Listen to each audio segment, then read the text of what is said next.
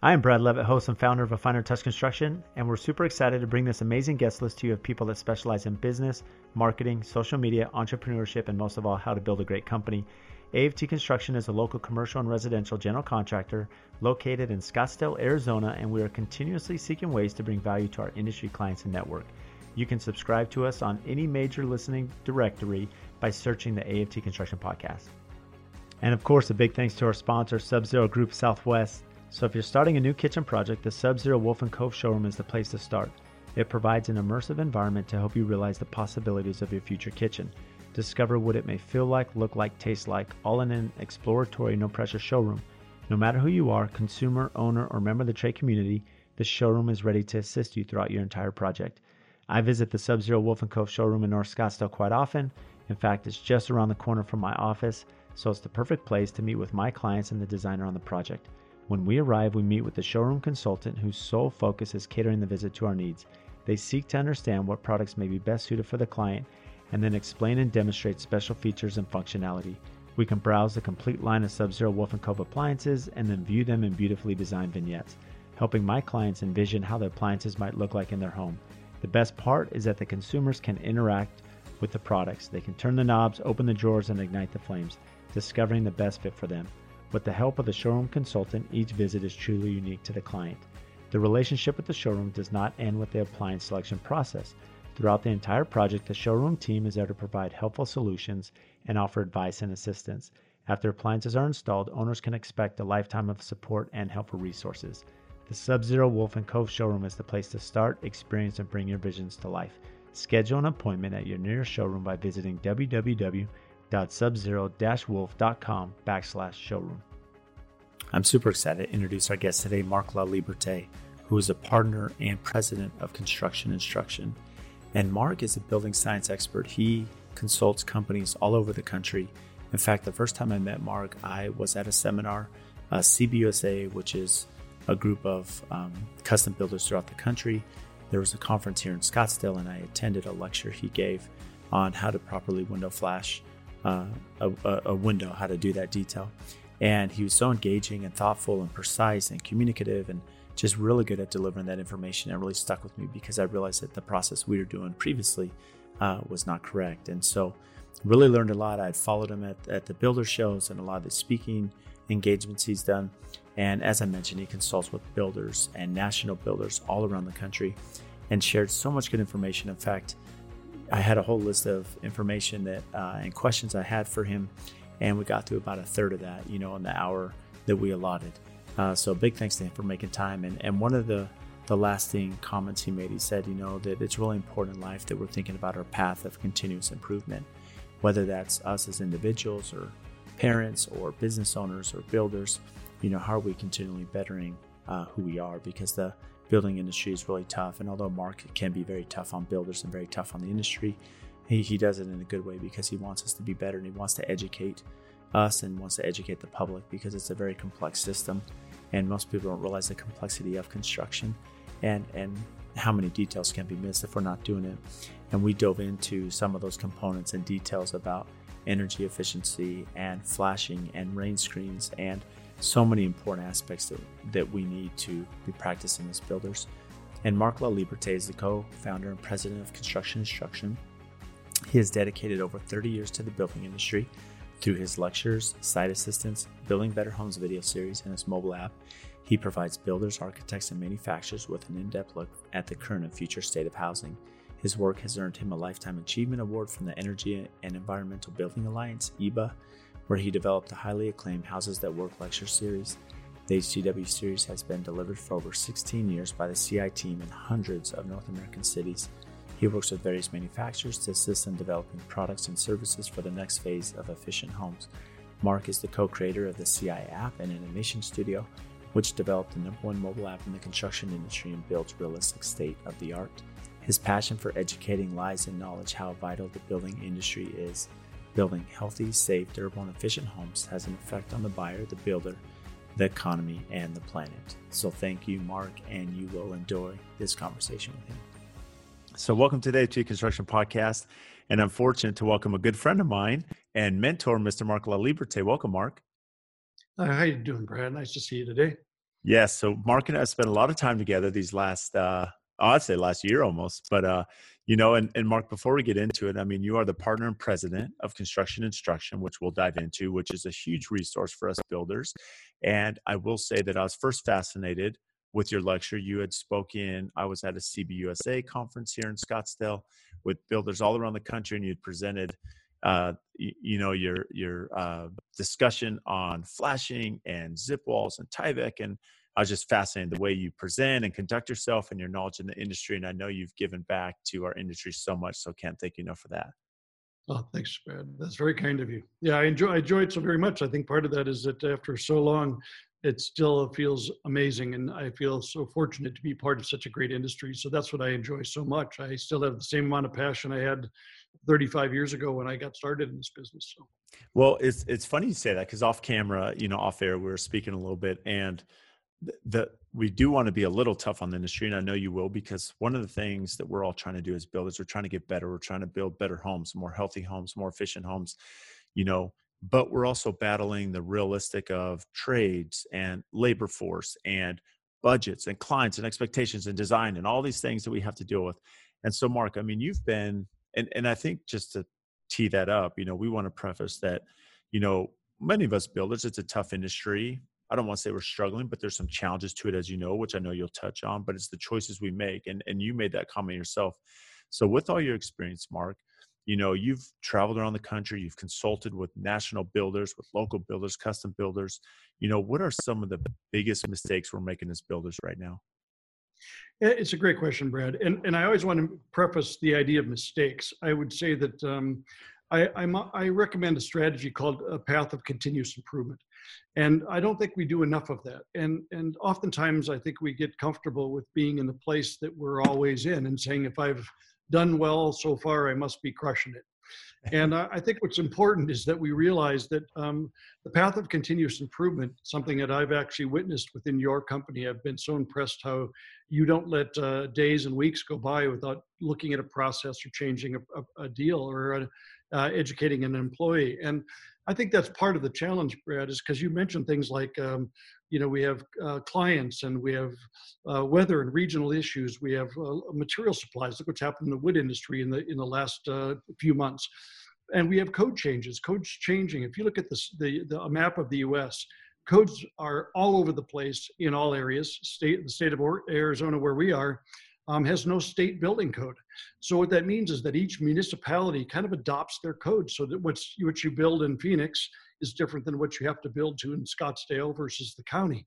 And imagine that variation in a manufacturer that said every time you move to a different city, you have to build a product to a different level. So those things I appreciate. I also appreciate the fact that, we ask a lot. We have maybe 25 to 30 trades, all coming together and with thousands of products, and your job is to orchestrate this thing in a way that sounds like a beautiful symphony, right? But sometimes it's not that, and I think that that's not always a fault. It's a process challenge. But how well are we setting expectations? For example, what do we tell our trades in terms of scopes of work? Just put on stucco isn't enough. It's got to be, here's what I need. Here's my expectations. I need a rain screen. I need a drainage plane. I need integration with the windows, all the penetration. So that's one scope of one trade. HVAC the same way. I need all the ducts installed clearly and straight. I need no crimps and bends and things that are smashed, proper details and proper testing and validation and verification. So I think that's what makes this hard, Brad, is that imagine all of those coming together. It's like building a car where somebody throws the parts of the BMW you just bought on the driveway, and a guy drives by and goes, hey, I think I could put it together. And so we're trying to create this very, very complex product that should last, 100 years? Is that fair? 50 to 100 years with a real interesting host of players. And so as much as I appreciate how complex it is, I also think it means a remarkable level of responsibility that we have to take. And that means don't let that stuff slide, and hold yourself and the industry to a very high standard.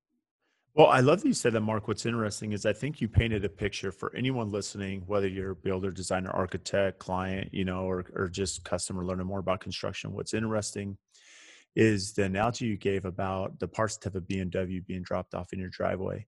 Well, if someone, a how-to kit and you're building your own car, or here's, here's the TV components, build your TV, there's not a lot of, uh, there's so much complexity to it that people don't realize. If you're going to Costco and you're buying a TV or you're buying a car, well, it's coming off the manufacturer lot. There's systems in place. There's protocol, there's quality control. All these things are going through a line there, and it's being checked and checked and checked and tested before it hits the consumer. In construction, that's not the case. And then it's further complicated when, as you mentioned, you have all these building codes and every city's different. And then it's even more complex because some architects and engineers get it, some don't. You may ask your architect, where's the rain screen? And they may just stare at you, right? Because they're designing a pretty house, but they're not looking at the little intricate details. And then, of course, as you mentioned, I mean, just the manufacturers, right? The salesman may come out selling their brand and they may say this product's phenomenal for the market. You need to use it, but that's their biased opinion because they're selling a product when, that may not be beneficial to us in our market. It's really well said. Very nice summary. And I think that, we do actually do my analogy with the car is actually what we do. The lumber company tips down the thing and drives the truck off really fast, so the lumber drops on the ground, right? So I've got the lumber in the mud. I've got the trades showing up and driving up and hauling up materials. So I was on a job site yesterday, for example, and I looked at the details. They had tacked up the weather barrier, which was just a layer of black paper on some OSB that had been exposed way too long, and what I would consider to be a $750,000 house. And it was blown in the wind. It was all poorly detailed. There was big gaps in it. They were sticking pieces of foam over it to put stucco on. And I looked at that and thought, a homeowner who hired that builder said, you're a professional builder. You have a license. I'm assuming you're trained, you're experienced. You are looking at my investment, the biggest investment I make, and your trades, your team, and everybody involved will be extraordinarily good at taking my house as such a personal thing that it is to me and make it really well done. And I think that's an assumption that homeowners make. And sometimes we as an industry get caught up in things like first cost and the challenges with timing and trades and the difficulty. I mean, look at the difficulty of trades at the moment, Brad. If you figure you're just lucky if a warm body shows up sometimes, because it really is that difficult. If you look at all the trades, if you ask the trades, there are stucco companies, for example, in California with 1,000 employees. Imagine the attrition that goes on within that company and how you bring on one guy in 1 week and another guy leaves. What is your training program? What is the verification program? Yeah, I used to install stucco. The guy goes, perfect, you're hired. Does that mean it was installed correctly?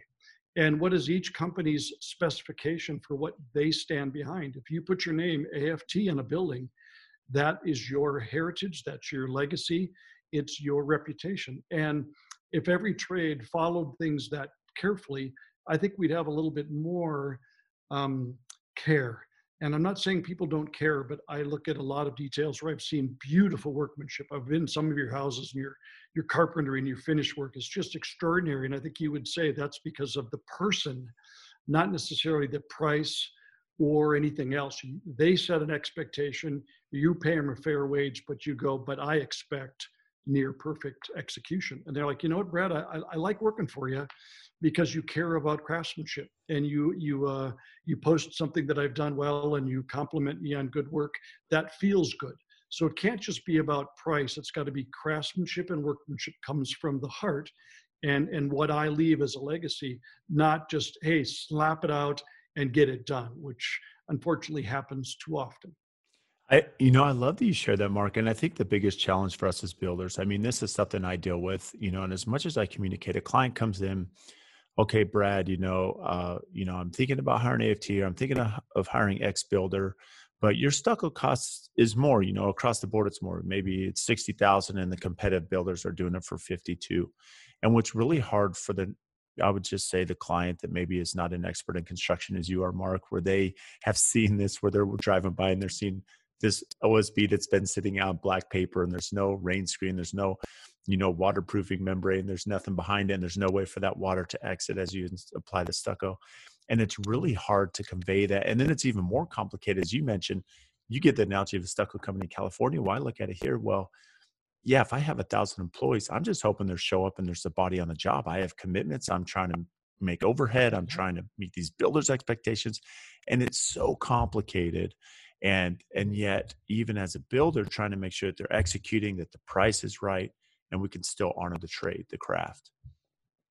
Yeah, that's why I always have to be so careful when your question was about mistakes.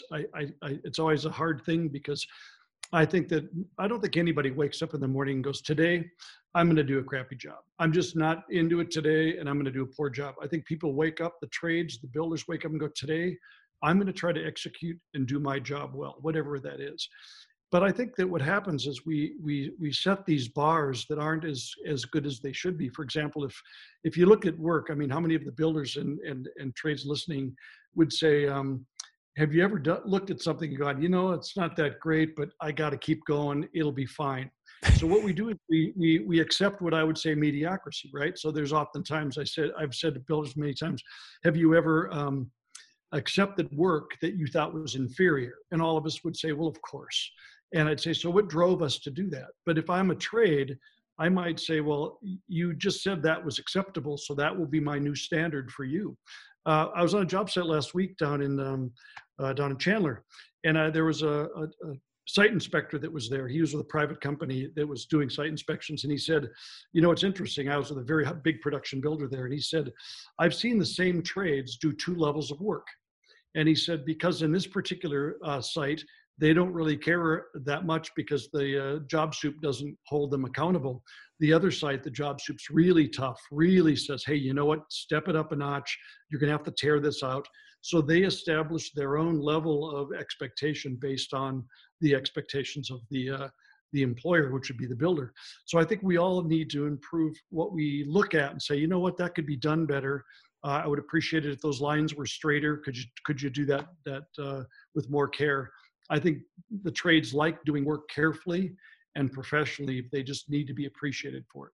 I love that you said that. It's interesting because the example you gave is where you have a big national builder, and depending on the superintendent's qualification or knowledge or focus, if you will, right, each subdivision is going to run different. And I think there's a lot of truth to that. I've seen where, just internally, when I look at the past as a company, when we'd come out and we're just trying to get through the process, get the guys on site, go through the schedule, make sure they hit their dates, that's one part of it. But now if you go a step further and our crews like Adam and Andrew and some of these who you've met and Paul, when they come out, it's like, okay, here's the orientation. Here's what we expect. You see the job site cleanliness.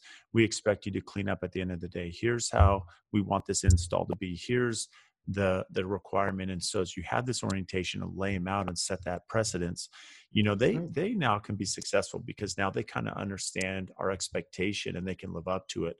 Whereas if we're just throwing them out there and not leading the way, there's no way for them to be successful. No, that's very true. I can see variations just in job site cleanliness, as you brought up. I've been in sites where there's nothing but pop cans and soda containers and bags of lunch is just strewn all over the place. And then I've been to another site where it's meticulous as yours are. And I think that's also an expectation, right? I don't think a trade's charging you less because he gets to throw the garbage in the site. I think that if you said, you know what, here's where we put stuff, this is what I expect the trades go, okay, you know what, AFT's really picky about their job sites. They don't want you to leave unless you pick up your things. That's what we do here. It's not like I'm going to charge Brad an extra $300 because he makes me pick up. Right. They're going to go, I just pick up because Paul and Adam and Andrew, those guys really have an expectation. And when you set that, they'll do that. So I think it's ideas of clear scopes, clear details. I like mock-ups. I'm a big mock-ups fan. I've been on so many sites in different parts of the country where a builder says, what's a critical component? You'd say a window installation is essential, right? It's got to be done right because if a window leaks, there's all kinds of messes. So he builds a mock-up on site, scrap materials, gets a window from his lumber yard that's in the boneyard, and he puts in a window beautifully. And he brings it to the job site, sticks it in the garage before the windows are going in and says, listen, everybody, that's what we do. And I don't care how many windows you've installed or what you do, my name's Brad Levitt, and I have to hold the accountability of this company. If the window leaks, it's on me. So I want you to do it that way because I've vetted the installation. And the trades come in, they go, all right, I will or I won't follow that. But in the end, everybody, I've seen installers go, well, then I'm not going to stand behind it. I'm like, well, I'll tell you what, if I ever had to go to court and I'm standing there in a liability claim and I look behind me, I don't think all the trades are standing back there going, Brad, I got your back. It's you're the guy. You're the builder that stands up and says, I'm the general contractor. I'm accountable to the homeowner and to this product and its longevity. So set your standards, your process, and your educational expectations, and drive those to be exceptional, and you'll get better performance. And I think you've done that. I've watched how you look at your scheduling strategies is remarkable. And I think because you've committed to that style of scheduling, you have a better scheduling process. I think people show up when they said they'd come because you asked them to do that. When will you be here? Tuesday at 4:00, Tuesday at noon. Then they show up because they told you they would. And that's asking people to measure and actually validate what they said they would do. Well, it's interesting. I'll say, that's one of the benefits of being surrounded with professionals such as yourself, Mark, that have taught me a lot over the years. And it's funny, before I started my company, actually, before I worked for General, I worked through college for a subcontractor in San Diego. And it was interesting because I worked for a lot of big commercial builders throughout the country there in San Diego as a sub. And I remember we were working at the school district. And, when I was doing a lot of government work at the time in the school district and working on the Navy base there in Coronado and Point Loma. And it was interesting because there's this one general contractor that we showed up and he did that. He had an orientation with us as the labor force out there. He set the expectation of what he wanted us to do. And he said, look, at this time, we didn't have cameras on the phone, but he had this digital camera. And he said, I'm going to take pictures of everywhere you're working because we're on the school and we were working at night. He said, you can't leave any debris, any electrical, any fiber optics, anything, you need to pick up. And otherwise, I'm going to fine you and your company. And for us, we're just like, oh, okay, that's the expectation. We're going to live up to that. We did it and we complied, and he wasn't rude about it. He was just set the expectation. And then it allowed us to perform. The site was clean. It allowed us to be efficient. And I just remember the impact that had on me, how you said, if you give people an opportunity to be successful, they will be. But you have to, as you mentioned early in this conversation, you have to give them the path of continual improvement. Yeah. And explain to them why it matters, because you said, listen, my clients have an expectation of me. So I have to transfer that expectation to you. And when they get done, the person they're paying is Brad Levitt, and you're paying the trades to execute on their expectations. So, and we know that expectations are challenging, right? You have an architect that does a really pretty picture, and you've got to figure out every way to make it happen. And the client has an expectation because they don't really realize how complicated it is to do this. I don't think any homeowner, and I think many times you build homes, they're like, I had no idea it was this difficult. I didn't know it would take a year to build a house. How is that possible? They do it on TV in 2 episodes. And so I think that what's really hard is for people to say, well, how come nobody's out here today? And you're like, well, it's a scheduling and we're looking at this detail. So building houses is probably one of the most complex businesses there is. And I think it's also one of the most difficult. And I think the expectations that everyone has around us means that we as an industry have to hold ourselves to a very high standard. Because think of it, Brad, how many people really get involved at any level of manufacturing, whether it's cars or anything else, where a product is supposed to last 50 to 100 years? I think that's a high expectation. But if you think about it, how many times have you ever done a remodeling project and you pulled some details apart and you're like, oh my God, the sheathing is rotted. The base plate is rotted. The deck board's pulled off. And you're like, what would it have taken for someone to do just a step up, a little bit better job, so that when I pulled that apart, I was able to continually proceed? Otherwise, I got to go back to the client and said, you know what, the rim joist is rotted. We're going to have to jack up the floor, put in a new rim joist, sister on some new floor joists. To bring this back up, it's going to cost an extra $10,000 because someone didn't spend an extra $400 and use the right fastener and the right adhesive and the right sealant. So I think that's the other part of this, is that we sometimes walk away and don't realize this house is exposed to remarkable levels of weather, right? And lifestyle. So we have to really appreciate all of that. That's why, again, I have such appreciation for this industry, but I also believe that we have an expectation and a responsibility to really do a great job. And I continually see builders improving. I think you've noticed on Instagram a really substantial improvement in builders saying, look what I did. This is amazing. What do you think? And somebody sends a note back and goes, you dummy, that's not a good idea. And you're like, oh, damn. But I think it's a great forum because there's really no other place to do that. If you build houses in northern Minnesota, how many other builders do you interface with before Instagram or before social media that said, that's really not a good idea? And he's like, I've been doing it for years. I didn't know. So this is a great forum. What you're doing today is a way to share knowledge and experience in a much broader sense. And so I commend you for taking that effort because it does matter, Brad. No, I love that. The check and balance of social media has been important, and I'd love to dive into that here a little bit later. But it's interesting because what you said, Mark, you talked about the complexity and difficulty, and I think the hardest thing to convey just as a builder, when I have customers come in or potential clients, and I've worked with clients too in the past that they think it's a matter of you get these bids, you sign the contract, and they just go kind of do their work, and they don't realize how these pieces go together, right? And the complexity of a hillside build. And the waterproofing and the staging and the phasing and everything that goes into this build, and then as you mentioned, just to get their flashing details right, so that if someone's remodeling this home in 20 years, that they're not going to find all these issues right to the bones of the house. And that's the hardest thing I have is customers are so worried about budget. And trust me, I'm very active on social media, so I love the pretty kitchen. I love that beautiful cabinetry and the pretty range, and I want my clients to have budget dollars allocated for that so I can show that off for them. But the reality is there has to be money in the bones of the structure. And that is where a lot of builders are cutting corners. And so I want to dive into a few of these, Mark, because this is where you really are an expert and you train, companies all around the country. And this is something I know you're doing later this week. I mean, this is something you're doing daily.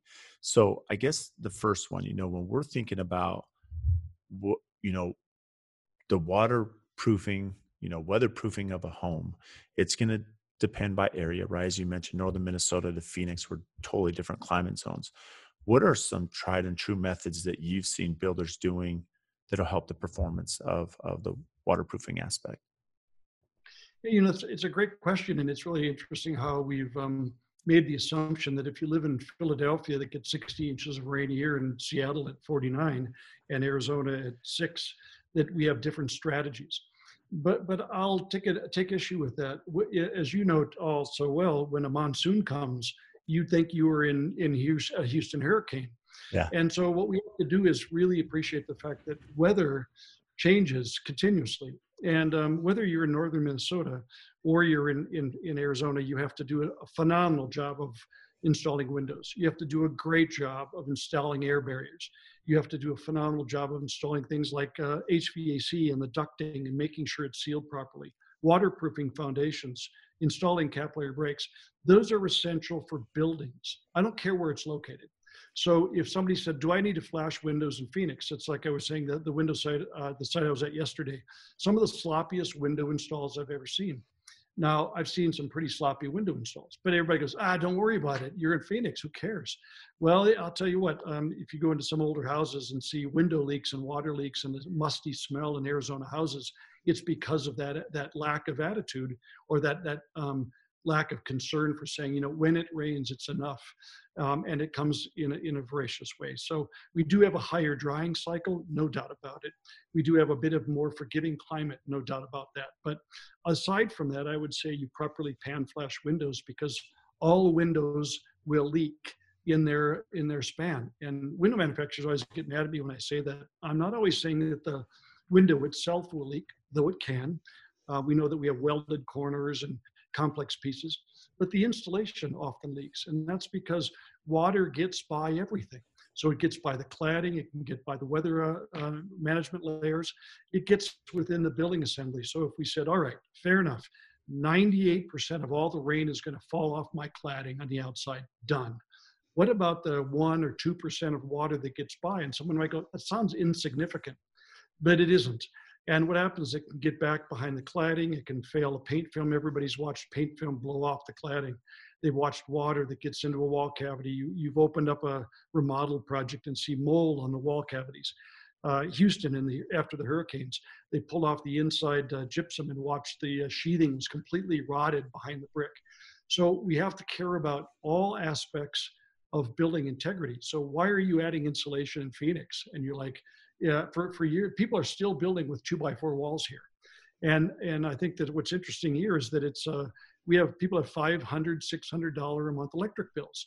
In Minnesota, you would have a 2x6 wall with insulation on the outside, and you would have a $200 electric bill, an energy bill. And I think we get complacent that that warm climates don't need as much attention, and they really do. They should be airtight, thermally insulated, well-installed glass, properly flashed, and properly drained.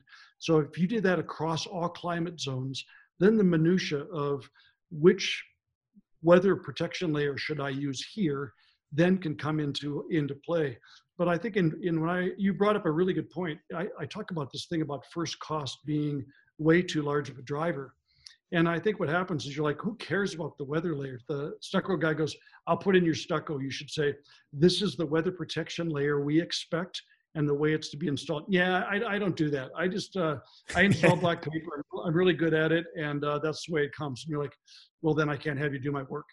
And so we all have to hold those layers, because here's the catch. Once you put stucco on, it's done. You don't go back and lift it up and improve the layer. It's a one-time shot. And like you said about the interior, you can get a new counter, you can get a new cabinet, but you're not putting on a new layer of sheathing. So take a look at the products that are moisture sensitive, OSB and so on, and then protect them, manage them, bottom of wall details, all of that, do that extremely well. And I think you wouldn't be surprised, you know this, but the cost to do it well are in the hundreds and maybe low thousands, not tens of thousands. And so whenever I look at the details, I'm like, so spend an extra $1,000 on taking your time to manage that well. And in the end, it'll benefit on a whole bunch of levels. You'll have zero to very few callbacks. And the trades will appreciate the fact that that matters, because a callback for stucco or a callback for a leaky window, what do? You go, I got to cut off the stucco. I got to somehow get the window out of the opening. I need a case of caulk and caulk every opening I can find. And that's because someone didn't take the time initially. Have you ever had a house? I know you probably never have, but ever had a house with a water leak? And they're really difficult. I pull out all the trades. I get window guys and stucco guys, and they're all looking at stuff and spraying hoses. And you're like, stop, do it right the first time, and it won't happen. And it is that clear. I've worked with stucco contractors, Brad, that have said, I just factor into my price that I'm going to have leaks. I said, well, then design them out so that you don't have that. And the difference between a $500 upgrade to improve the sealant and the weather protection will be offset by you don't have to send an employee out to fix a leak. And that seems like an even trade. Now that's interesting. So I guess, have you dealt with a lot of, as your consultant, a stucco company, for example, because I would say, and I'm going to just talk about our market, because our market really struggles with, waterproof barriers. I mean, it just is. And I've seen it way too often, even as I drive, around the neighborhood, but I guess my question is, do you have contractors you work with that'll tell the builder, I don't care what's on the specification. I don't care what you've done in the past. I don't care what the architect says. This is my minimum. I'm going to require X, Y, and Z to do the job because my name's on it. Yeah, I do. I would say even here in Arizona, there's a couple stucco contractors and some window companies that'll say, we'll either do it this way or I'm not going to do it, because it's the only way I feel I can stand behind it.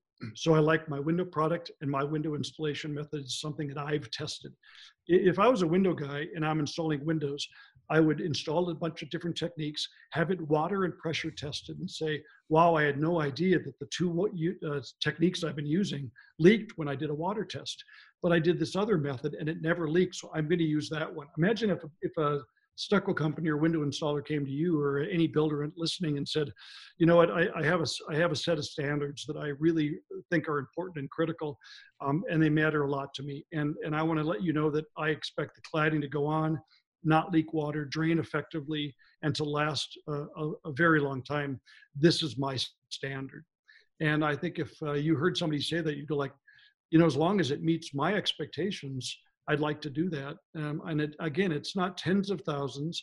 It might be in the upper hundreds, or even maybe a couple $1,000s more on a big house. But usually it's hundreds, not tens of thousands. Well, it's interesting, Mark, because you talk about water tests, and I know that's something you do. With all these different tests you do at construction instruction, which I want to dive into here shortly. But going back to the windows, it's fascinating because when coming out of college, I didn't really recall learning a lot about the window flashing and being exposed in Arizona, or especially early in my career. I'd remodel some homes in Chandler, and this was 20 years ago. I mean, this is late 1999, 98 that these homes were built, early 2000s. And the framers would frame the house, set the windows, no flashing. And so we're remodeling this house and there's no window flashing, nothing 20 years ago. I mean, it's unbelievable. And one of the challenges we deal with, especially in Phoenix, and I know Matt's talked about this a lot, Reisinger in Austin, is that our HOAs dictate that the windows are set back, that they're recessed. And we deal with that a lot. They have to be, 6 inches or 8 inches depth, sometimes 4 inches. It really depends on where they face the street. And that's dictated by the HOA, which now complicates things for us because this is areas where water can, be stuck and come into the home. So, what are some ways to kind of work around that, as far as understanding the importance of the waterproofing of the window flashing? Yeah, it's a really good question, Brad, because, I see the same thing happen where if you didn't have to push the window inside the house, you imagine the additional framing you have to do, right?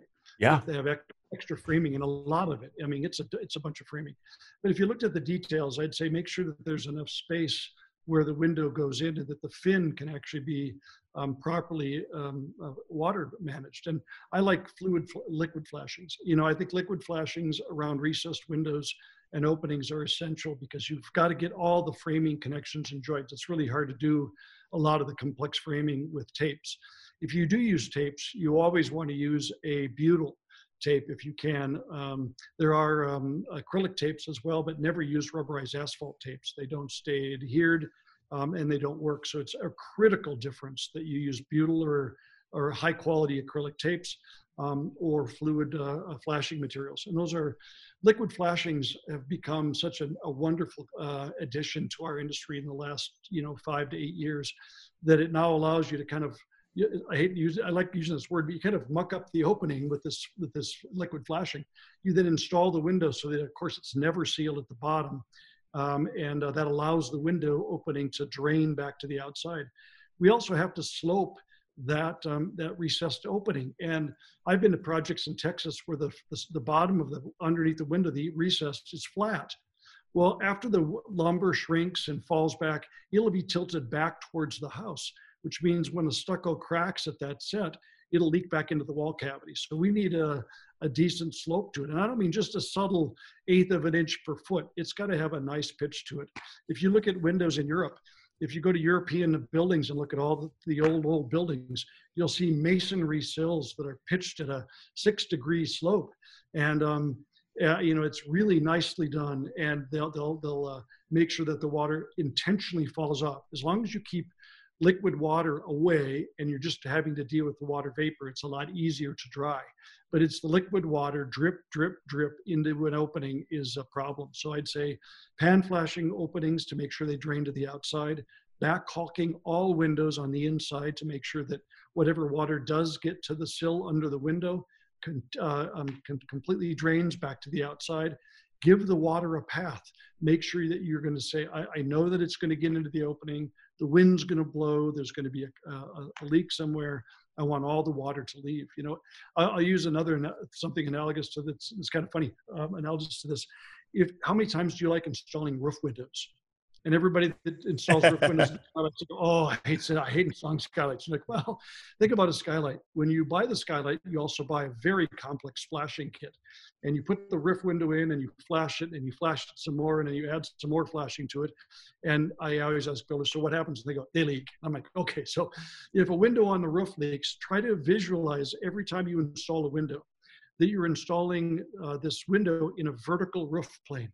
So pretend that window is really on a vertical roof because that's really what that is. That window is being exposed to weather, water is following gravity, draining back down, and entering assembly. So always kick the water back out. The thing about a roof window is that you see the leak, right? It got a stain on the ceiling and you're like, ah, there it is.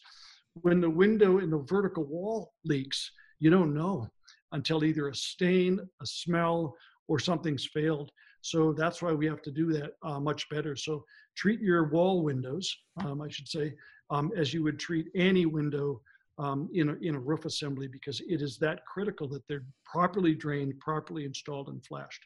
And again, back caulking on the inside is critical. So never caulk a bottom fin so the window water can get out. Drain the assembly, back caulk on the inside as an air seal as well as a water seal, and you'll have a beautiful install. So that if the window should leak at year 1, year 5, year 15, it doesn't matter, because windows will leak. And when they do, you just want it to run to the outside and then you're nothing but net, you're good. But if the window leaks and you haven't prepared for it, then you got a problem. No, I love that, Mark, and that's so important. I mean, liquid flashing is something that we want to be using more. You know, the slope window pitch is something that makes a lot of sense, especially that's why you see these old buildings in Europe perform, right? They understood this in the butyl tape, so let me, and I love the analogy of a roof window, which we all hate skylights because it's so hard as a builder, right, to execute that detail without them leaking. And so apply that same methodology to the exterior. Now, with thinking of the exterior walls, whether you're using like a zip wall or a Tyvek, is there a product you recommend? Because one of the tough parts, as you mentioned earlier in the conversation, the bottom plate, the top plate, right? The top of the wall, bottom of the wall, especially where you have that soffit come in and tie into the wall, where even if it's at a negative pitch, I mean, water can still maybe travel down. I mean, do you recommend, taping or using some kind of butyl tape or something at the top or bottom of the walls themselves? Yeah, it's a great question, and I think it's an area that we've missed way too often. That the bottom of wall is a very vulnerable place because the open edge of the OSB is usually exposed quite close to grade. And as you know, there's a lot of people that say, "Brad, could my stone on the outside go all the way into the dirt?" Yeah. I really don't want any of my friends to know that I had to install a foundation. Yeah. So what we do is we have to protect that bottom layer. So where the slab or the wall comes up to the past grade, and then where the plate sits there and the OSB comes down, that should be properly flashed. And I mean, liquid flash would be really nice, or a butyl tape. Clean up the assembly and tape that on there. A lot of builders go, yeah, the concrete's dirty. Well, then wipe it off, because you have one chance to do this, right? We have one chance at the bottom of wall. So get a wire brush and scrape that, put down a primer if necessary to prepare that and get a good high quality tape, not something that you bought like duct tape. This is something that's going to stand the test of time. So flash the whole base of wall between the OSB and whatever your component is, whether it's a slab or a stem wall or a crawl space or basement. Finish that detail beautifully. At top of wall, if you're using a sheet good membrane like a Tyvek type product, you then should put a layer of sealant that you would embed the weather barrier into the sealant, or you would then use a butyl tape or acrylic tape and tape that very effectively from the weather barrier protection layer to top of wall.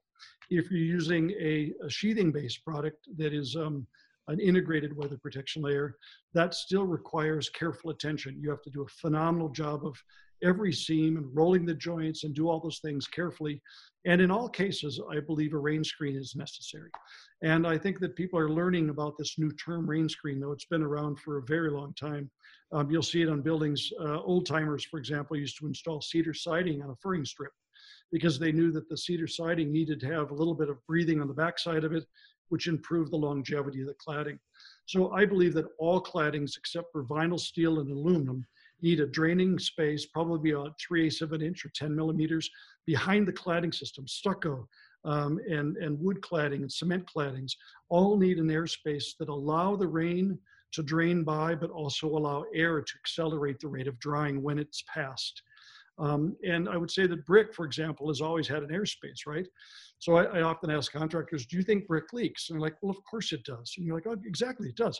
So it leaks at the mortar, water gets behind it. We've created an airspace of between 3/4 of an inch and 1.25 inches minimum space. At the bottoms, we've always created a weep hole. So we agreed that the claddings leak. We've created an airspace for them to drain out. And we've had an opening at the top of the brick wall, and the weeps at the bottom allow ventilation. So if we treated all of our cladding systems the way we've treated brick historically, we'd allow ventilated claddings to have an amazing impact on buildings. So I personally believe all claddings in all climates, Brad, even in Arizona, and you'll notice on the house that we'll build, we'll have a rain screen behind all the stucco.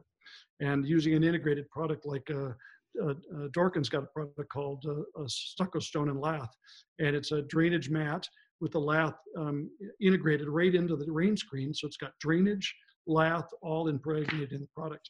And Tyvek's got a draining weather barrier. So I think we got to look at those types of products always. Well, I love that you shared that. And what's funny, Mark, just to be transparent. So, when I attended your demonstration talking about the rain screens and, when you're putting in stucco and that needs to drain properly and you need to have, either rib mat through Tyvek or whatever it may be to create this channel. We came back after that meeting and immediately made that a standard at our company. And that was only a few years ago. I mean, this is how these things are transpiring and we're being educated. So kudos to you for teaching us. And that's helped us internally, and one thing I know you've corrected me, which I do appreciate because sometimes I'll post them on social media and you're like, hey, Brad, check for this, look for this. And one thing you've told me is say, hey, Brad, check out, make sure you're paying attention to the capillary break, right? So explain what that is for anyone listening to capillary break and why that's so important. Yeah, I think we've forgotten that a bit. Again, I'll use a reference back to Europe. I've been in Europe where I've seen all kinds of the stucco and the claddings are always held up off of the next layer of material. And I would say that on footings, for example, I'm a very strong proponent of putting a capillary break on top of a footing. Now, on a monolithic pour, that's very difficult. But on a stem wall, so a footing stem wall and slab or footing stem wall basement, crawl space, the footing should have a capillary break. And that can be a product like the Delta's got a product called footing barrier. It can be a mastic that's applied to the footing tops. But in isolating that capillary break, which is the connection between the footing and the vertical stem wall, we can wick water in concrete at well in excess of 1,000 feet against gravity. So many times we'll see things like concrete density improved. When you exceed maybe 5,000 PSI of concrete in the density of concrete, that substantially reduces the capillary draw on concrete. So you could either capillary break the footing top to vertical stem wall, you could increase the density of that product, but there's ways of addressing that. And what that results in is, as the water comes up through the footing, if you've waterproofed one side, the only direction the moisture can go is back to the interior. If you've got, let's say you've got a lot of retaining walls. How many times have you looked here in Arizona? I see retaining walls that have been up for 2 years. They look like they've been up there for 20. Yeah. And all the moisture coming up from the soils, calling up the salts, push off and fail the stucco. If you drive anywhere in Phoenix, look at all the barrier walls and they all look like the stucco's blown off. So interrupting capillary wicking will help reduce that moisture draw that has to find a way out. It's going to come up naturally. The footings are in wet soil and it's got to dry away. So capillary break concrete footings. Capillary break claddings and those materials, like in the old days, we would take siding, and we even do it here in Arizona with stucco. I watched the stucco get finished, and the stucco's finished right to the roof. It should be separated off the roof enough space. When I look at things like Hardie, for example, recommends a large gap between the finished roof and where the Hardie plank finishes. We agree as an industry that wood absorbs water, concrete absorbs water. So isolate those materials that are water absorptive from a place where they can dry and drain effectively. And don't set them in the dirt, don't hide them and make everything so tight. A lot of times carpenters want things super tight, really clean. But we know that's where if you look at a piece of fascia, where the fascia comes together at the butt joint, that's oftentimes where you'll see the paint fail. And it's because the water came in that butt joint and blew the paint film off. So if you would just put a paint on each one of the cuts and then apply them back together, you'd see it wouldn't support capillary draw of the wood. So capillary breaks can provide a very nice improvement in longevity. I love that you share that because, where you've educated myself, and I think for those listening, what you're explaining is using a retaining wall example, we all know that it wicks, right? Concrete wicks, just like drywall paper, toilet paper or a paper towel, if you set on water, it's going to start soaking vertically, right? All the way up.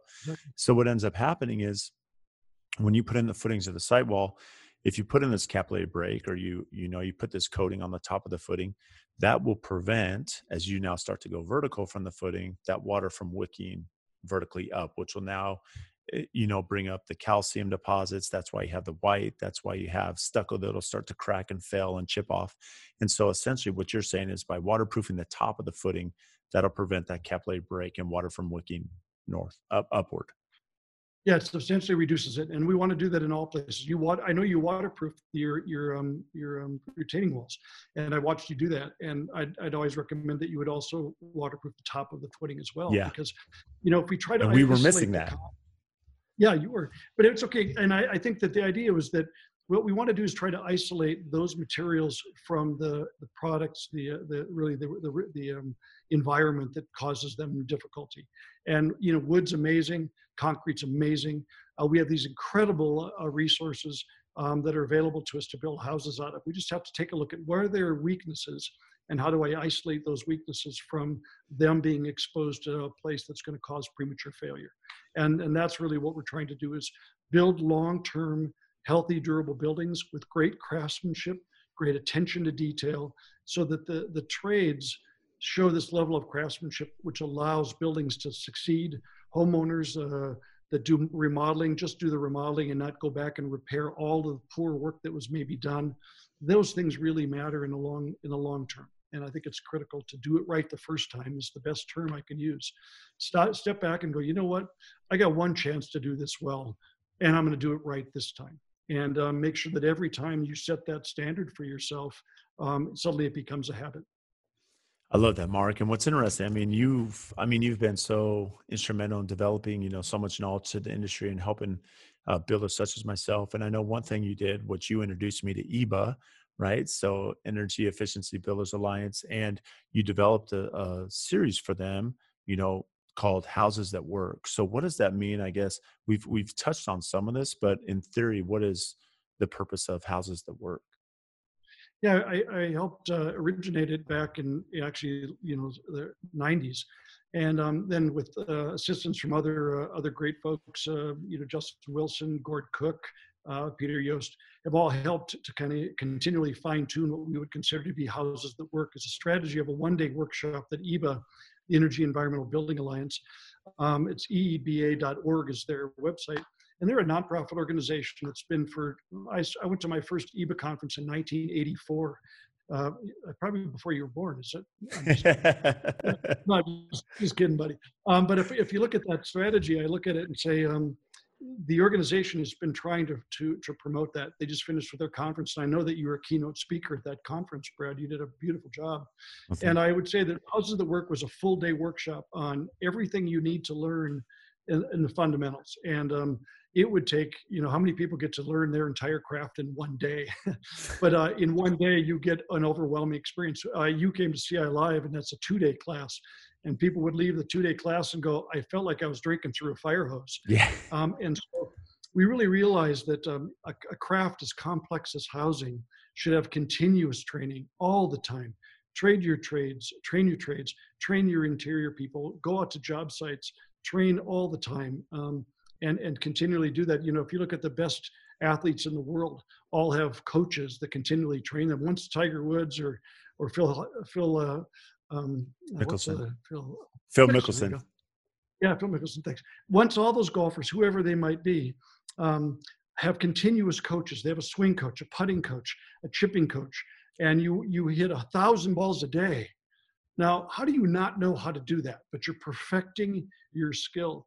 A football athlete, a professional quarterback has a weight coach, a throwing coach, and a strategic coach. So we have to make sure that we have something as complex as this industry. We always are teaching, we're always training, being mentors.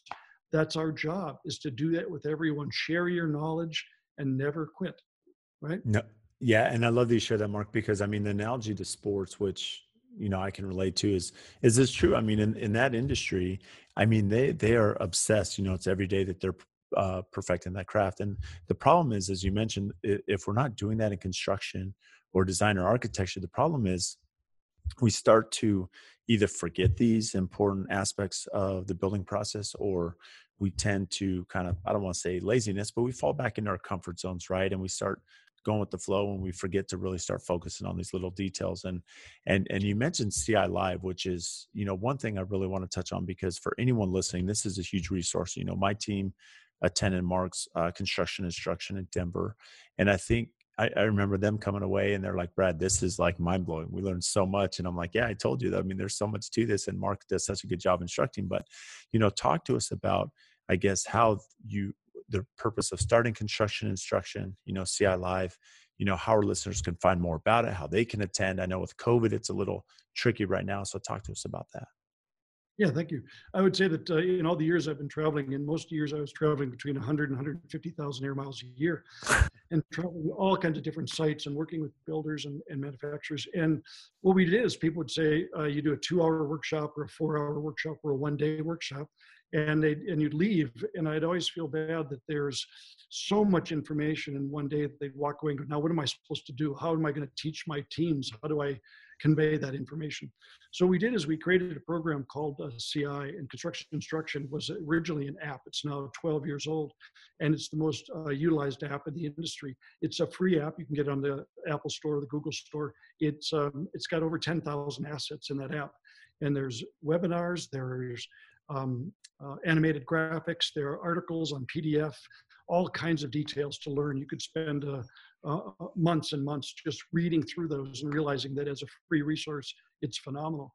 And then what we did about 4 years ago is we decided to do a physical training center in Denver.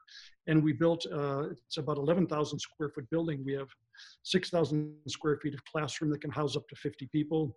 We have 7,000 square feet of full-blown laboratories. And a lab has got water testing, and we've got probably right now 20 mock-ups that are all on wheels, and we can roll them around and do details, and trades come in and builders come in, and we have them install a window, and we pressure test things and water test stuff. And it's a really fun experience. We have probably 7 different courses, from advanced HVAC to just understanding how a building gets put together. And so once the COVID situation changes and we get a little bit better, I'm imagining spring, we'll be doing live training. But in the meantime, as I'm going there this week, we're filming all of these segments and putting them up on the app. And so they're 1-hour webinars on advanced building enclosures, and they're again free for the download to watch. So if anybody goes to the app, you can look for the workshops, and they're in there, and they're phenomenal. We do it in broadcast quality. We have multiple cameras, advanced lighting, great microphones to really do an extreme high level of education, so that everybody all of us are going to raise our game and do an extraordinary job of continually building better product. Well, I love that you said that, because one of the things you touched on earlier in the conversation, we're talking about Windows. You said, okay, well, if you're installing Windows and you may have this tried and true method, have you really water tested it, right? Have you really, gone through that process? And so having these different installation processes, now you can test these in a control facility where you can see if they're really going to perform. And by doing that, that's going to educate us, because now we're seeing it firsthand. We're installing it so we can see if it's working, and then that'll allow us to go home and train our window installers, right? So it's that hands-on that makes a big difference. And then build that mock-up. There's a builder, I'll give you an example of in Portland, Oregon, in Seattle, named Walsh. And Walsh builds high-end, high-production commercial buildings. And they water test every single install. So after they get a design from an architect, they build the mock-up and they water test it. And when they prove that it works, then they'll install that detail. Because he said, they're an amazing company. He said, listen, I'm the guy responsible. If I've got a 4, 10, 12-story building and I've got a water leak, it's systemic. And it means I've got problems everywhere, and it's going to be millions to fix. When I water test my detail, whether it's a cladding attachment or a difficult window install, and I know it and I can verify it's been tested properly, I have an incredible level of comfort knowing that if I implement that strategy, the odds of failure go down radically. And I think that's what we all need to do, is say, for example, you're building great big houses, and you're like, the cladding is a combination of this and that, stone and stucco and maybe some other cladding materials. I want to make sure this assembly works. And who do I go to? Who do I talk to about the best approach to make sure it holds up extraordinarily well? Someone building $1 million or a $10 million house or a $250,000 house deserves a comfortable, healthy, safe, and durable building, regardless of price point. And I think that's really the last, comment that I would share today, is that if you look at what COVID has at least done for everybody is to raise our awareness about the importance of the indoor environment. And every building and every house built today should have continuous mechanical ventilation. It should have a really well-designed HVAC system, which I find are still to this day are very poorly designed and installed. And a remarkable level of improved filtration, so that houses should be our safe haven. You know, you've got 6 kids. You care greatly, Brad, about where they are in their rooms and how they sleep, and you care about the water they drink, and you're buying organic food. But the air is so critical. We breathe about 9,000 liters of air a day. We want to make sure that we're breathing healthy air. And as we make our buildings tighter for all the right reasons, energy and all the right stuff, make sure that every house gets a continuous supply of fresh air. And some people think it's counterproductive. You're like, why would I build a tight house and then provide ventilation? And it's called control. And you want to control water leaks, and you want to control air infiltration in the building, but you want to control it through a confined system. It says, I'm going to bring it in, filter it, and distribute it to the bedrooms, pull stale air out of the generation points like kitchens and bathrooms and so on, and then pull the energy out of those airs. Those are called energy recovery ventilators. And I'd say that I looked at the first energy recovery ventilator in 1984 in Minnesota, and we were bringing those in out of Canada. And so I'd say that right now they are standard in many, many markets, that you install continuous mechanical ventilation for the health of the occupants. And imagine, Brad, if you sat down with one of your clients and said to your clients today, do you care about the indoor air quality? Does the indoor environment matter to you and your family and your children? How many of them would say, nah, I'm good. I don't really care about the air in my house. It doesn't make that sense. What they're saying is that in 2020, they assume, and there's that great dangerous word, right? That because I gave you $5 million or $500,000, that you took care of that part because that's what you do. They assume that's done. And if you said to them, by the way, code doesn't require me to put in a continuous mechanical ventilation, so did you want it? They go, nah, if code says no, no big deal. You go, actually, I think you need it. So I just think those are really fundamentals that we have to continually address.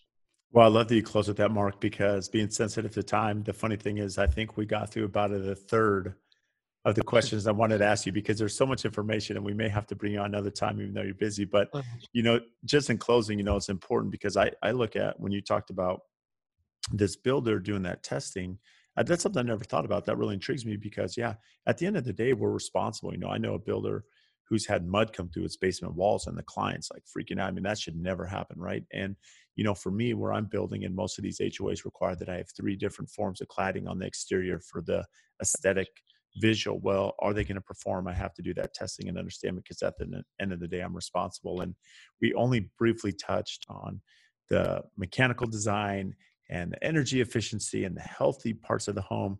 We're going to have to table that for another time. So I guess, Mark, you know, in closing, you know, where can our listeners find you? How can they find more about the CI Live app? We're going to put that in our show notes, you know, and again, when can we find out once after COVID, we can now attend in person? Yeah, constructioninstruction.com is our website. It's our my email, of course, is mark@constructioninstruction.com. It's a place where people can go and find, you know, resources and information. We're doing a new website that we actually hope to have available, you know, early December. So I would really hope people do that and continually learn and invest in your marketplace and invest in learning, train people, listen, learn, watch, and question. And hold people accountable for good workmanship. And if we do that, we're going to have this amazing industry deliver phenomenal product that will last for generations and be healthy and safe. And I think that's a fair expectation.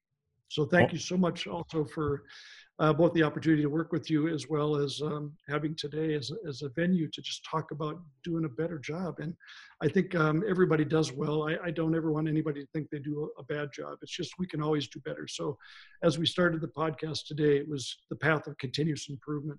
And set that up as your mantra. Make sure that you're always improving everything you do, whether being a better dad, a better husband, or a better home builder. Always work to improve.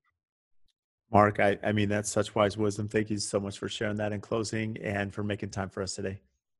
Great pleasure, Brad. Take care of yourself, and we'll talk soon. So big thanks to Mark for making time to come on the podcast today.